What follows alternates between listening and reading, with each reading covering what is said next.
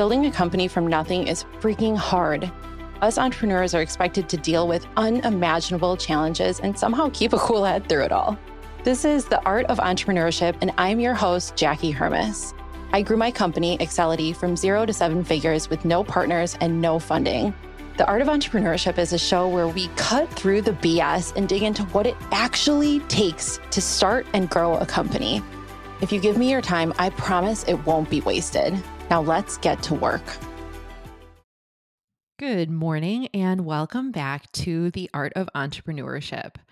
I am so lucky that I know so many people that are just freaking genius at growing their personal brands. And I've met most of these people both from hosting this show and from running my own personal brand. Actually, we talked a few weeks ago about the benefits of having a podcast, and this is definitely one of them that I've gotten to meet so many freaking awesome people. So today, instead of a traditional guest episode, I am rounding up all of the best advice from 6 guests that have appeared on The Art of Entrepreneurship on how to grow a personal brand. So buckle up for some amazing lessons. First up is Jason Vanna. You may know him as the brand strategy guy on LinkedIn, and he is here talking about the importance of having a strong brand strategy for both your business and your personal brand. This is what a brand strategy really does. If you have this in place, marketing is easier, sales is easier, customer service is easier, even understanding your product and what features you should implement and what services you should offer. All of that is a brand strategy. People aren't going to, on your attribution form, be like, well, I learned about you because of your brand strategy. Really, no one does that. But when you start looking at what did our brand strategy tell us to do? It told us to be on LinkedIn. It told us to run some ads here. It told us that these were the people we're going after. So you can track brand awareness and see, like, are people coming to us first because they're finding us in other areas? Like, they're finding us on a podcast, in our content. They're hearing about us word of mouth. Typically, word of mouth, like when people say word of mouth, really what they're referring to is you've built a solid brand. Mm-hmm. People know you, they trust you well enough to say, hey, this is the company you need to work with. Word of mouth marketing is really not marketing. It's more of a branding tactic. Yeah, absolutely. Next is Leah Turner here talking about the biggest mistake that people make on social media when they are building a personal brand. The one that bugs me the most is that people don't bother to fill in their profiles properly, because it doesn't matter what you do on LinkedIn. You could be creating the best posts ever or the most interesting comments, but if your profile lets you down, like, your content and your comments, the whole point is to get people onto your profile. So if people get to your profile and it's written like a CV or in the third person about a job you were in 4 years ago, it's just a massive waste of time. There are so many features that should be used on the profile that people aren't using, and they're adding them all the time. It's getting better and better. So I think that's probably one of my biggest pet hates. Third, please welcome Justin Walsh. He will be covering 3 steps to build momentum in your personal brand. This snippet was actually about using your personal brand to launch courses, but it really applies here because all of his lessons are really strong takeaways. And hey, if you have ever opened Twitter, LinkedIn, you probably have seen his content. I think a lot of it has to do with building momentum. So momentum comes from like people's following and interest in what you talk about. And so I think the first thing is, if you want to grow a following of people who are interested in what you produce, first thing you have to do is be very specific. And so, like, step one, be specific. And what I mean by that is I go on social media and people are like, I'm a leadership coach. And today I'm talking about leadership. And then tomorrow it's like, it's my son's birthday. And then Wednesday it's like, I applied for this job and didn't get it. And then Thursday is like, this is my favorite kind of food. And Friday I'm traveling. And it's like, those are missed opportunities. Like, when I go on social media, if you're talking about marketing, I want to hear you talk about marketing every day. I want to learn something new. I want to be informed, educated, entertained, and people don't do that. So step one is like generating momentum and staying really, really consistent. Mm-hmm. I think step two is giving people a behind the scenes look. So whenever I launch my courses, I always pre-sell. I usually sell a lot of courses before the course has a title or it's even step one is even built. So it's like number two is just validate that people will actually buy what you want. And I like to do that by like really talking about the same topic nonstop until I launch the course. So for example, before I launched the LinkedIn operating system, like all I did nonstop for 60 days was tell people why LinkedIn is such a great place to be and why it's so important. So kind of like priming, right, that sort of audience to get ready to buy something that's related to that thing.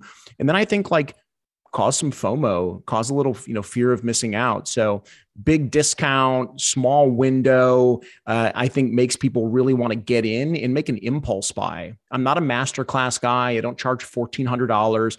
I make my products impulse buys. So it's like, you might want to buy it, bought it right on the spot. And I like to price things that people can make quick decisions. And then I use those discounts to drive urgency and to drive FOMO.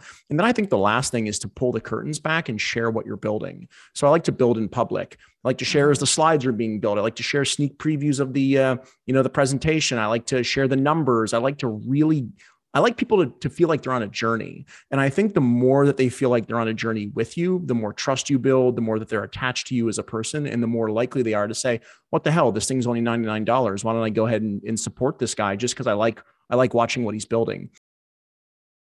Next is Daniel Murray from the Marketing Millennials, who I just saw is appearing on the main stage at the Inbound conference this year, which is freaking awesome. He is going to give us an interesting way to think about how you create content and the content that you share. It's something that I had never thought about before he shared it on this podcast. Like I think about it as a group chat with my marketing friends is if I'm sharing this meme and I'm excited to share this meme, there's probably some people in my audience who feel the exact same way as me that want to go share that meme with a bunch of other people. So I think a lot of companies forget what they're like in their personal life. Their personal life, they are sharing memes with their friends, family. They're sharing TikToks with their friends, family. They're sharing YouTube videos with their friends, family. They're not sharing infographics with their friends and family. They're not sharing webinars with their friends or family. They're not sharing, hey, this person got hired, unless that it was their person's friend of that person. So you have to think, what is your goal of that social presence? If you're trying to be just a place for people to stumble upon and get some information and then leave and not follow, then you can create a page that has that type of information where, hey, we're hiring this, or we're culture fit, or blah, blah, blah. But if you're trying to grow a following or get things that shared or get things that people want to be excited to follow, you have to do things that are for them, that's relevant to them, that what they would share, what makes them smarter or better at their job or gives them a laugh. One thing mentality I've gotten, someone said this to me and I've kept this for a year or so now, is someone said, the Marketing Millennials is a good break in the LinkedIn feed. So my whole mentality is like, if I can give a marketer a break from all the noise on LinkedIn and it just gives them a laugh during their hard work day or something like that, then I've succeeded on the company page. Next up is Quentin Allums, the guy you've heard me talk about many times. I call him the godfather of LinkedIn, which is such a dorky name, but he has started me on many different platforms, and he is the guy behind the personal brand for many creators. He is going to talk about testing and treating your personal brand like a formula or a math problem. Yeah, I would say document and show your work. I don't mean it in the way that like, hey, let me document my life. I would say more like if you were given a math problem, and of course apply this to your field, but you're given a math problem, you need to show how you got to the answer. And if you do that, and let's apply it to content for a moment, hey, can I grow 1 million followers in 30 days? If I document everything that I did, the failures, the positives, like all of it to get to the 1 million followers, I'd be able to replicate, I'd be able to create case studies, I'd be able to sell an ebook, whatever I wanted to do, because I documented all those things. So I would just say document everything. The failures, the wins, all of it. And I think you're going to be so much more successful because of that. You think you'll publish your failure notebook someday? Yeah. I might have to like rewrite it though, because my handwriting is terrible. I love it. Last up is Taz Ahmad Fateh, the Robin Hood of LinkedIn, and he is our closing speaker, talking about the 3 core mentalities that you absolutely must have when you're building a personal brand. The one that I always tell everyone is to give more than you take. And conveniently, you end up taking more because people just love giving back, which is a surprise. But once you actually do give, people give back as well. So the first is give more than you take, and you'll be surprised. The second is have a spine, because not a lot of people do. This is why I was intrigued by what you were saying as well, because it showed some sort of a spine. It showed that, look, I stand for this. I did this. This is my experience. So second is have a spine. And third is don't worry about what others think. So these are like the three things that form the basis of the core of anything I would do. And there's 500 million strategies and stuff like that.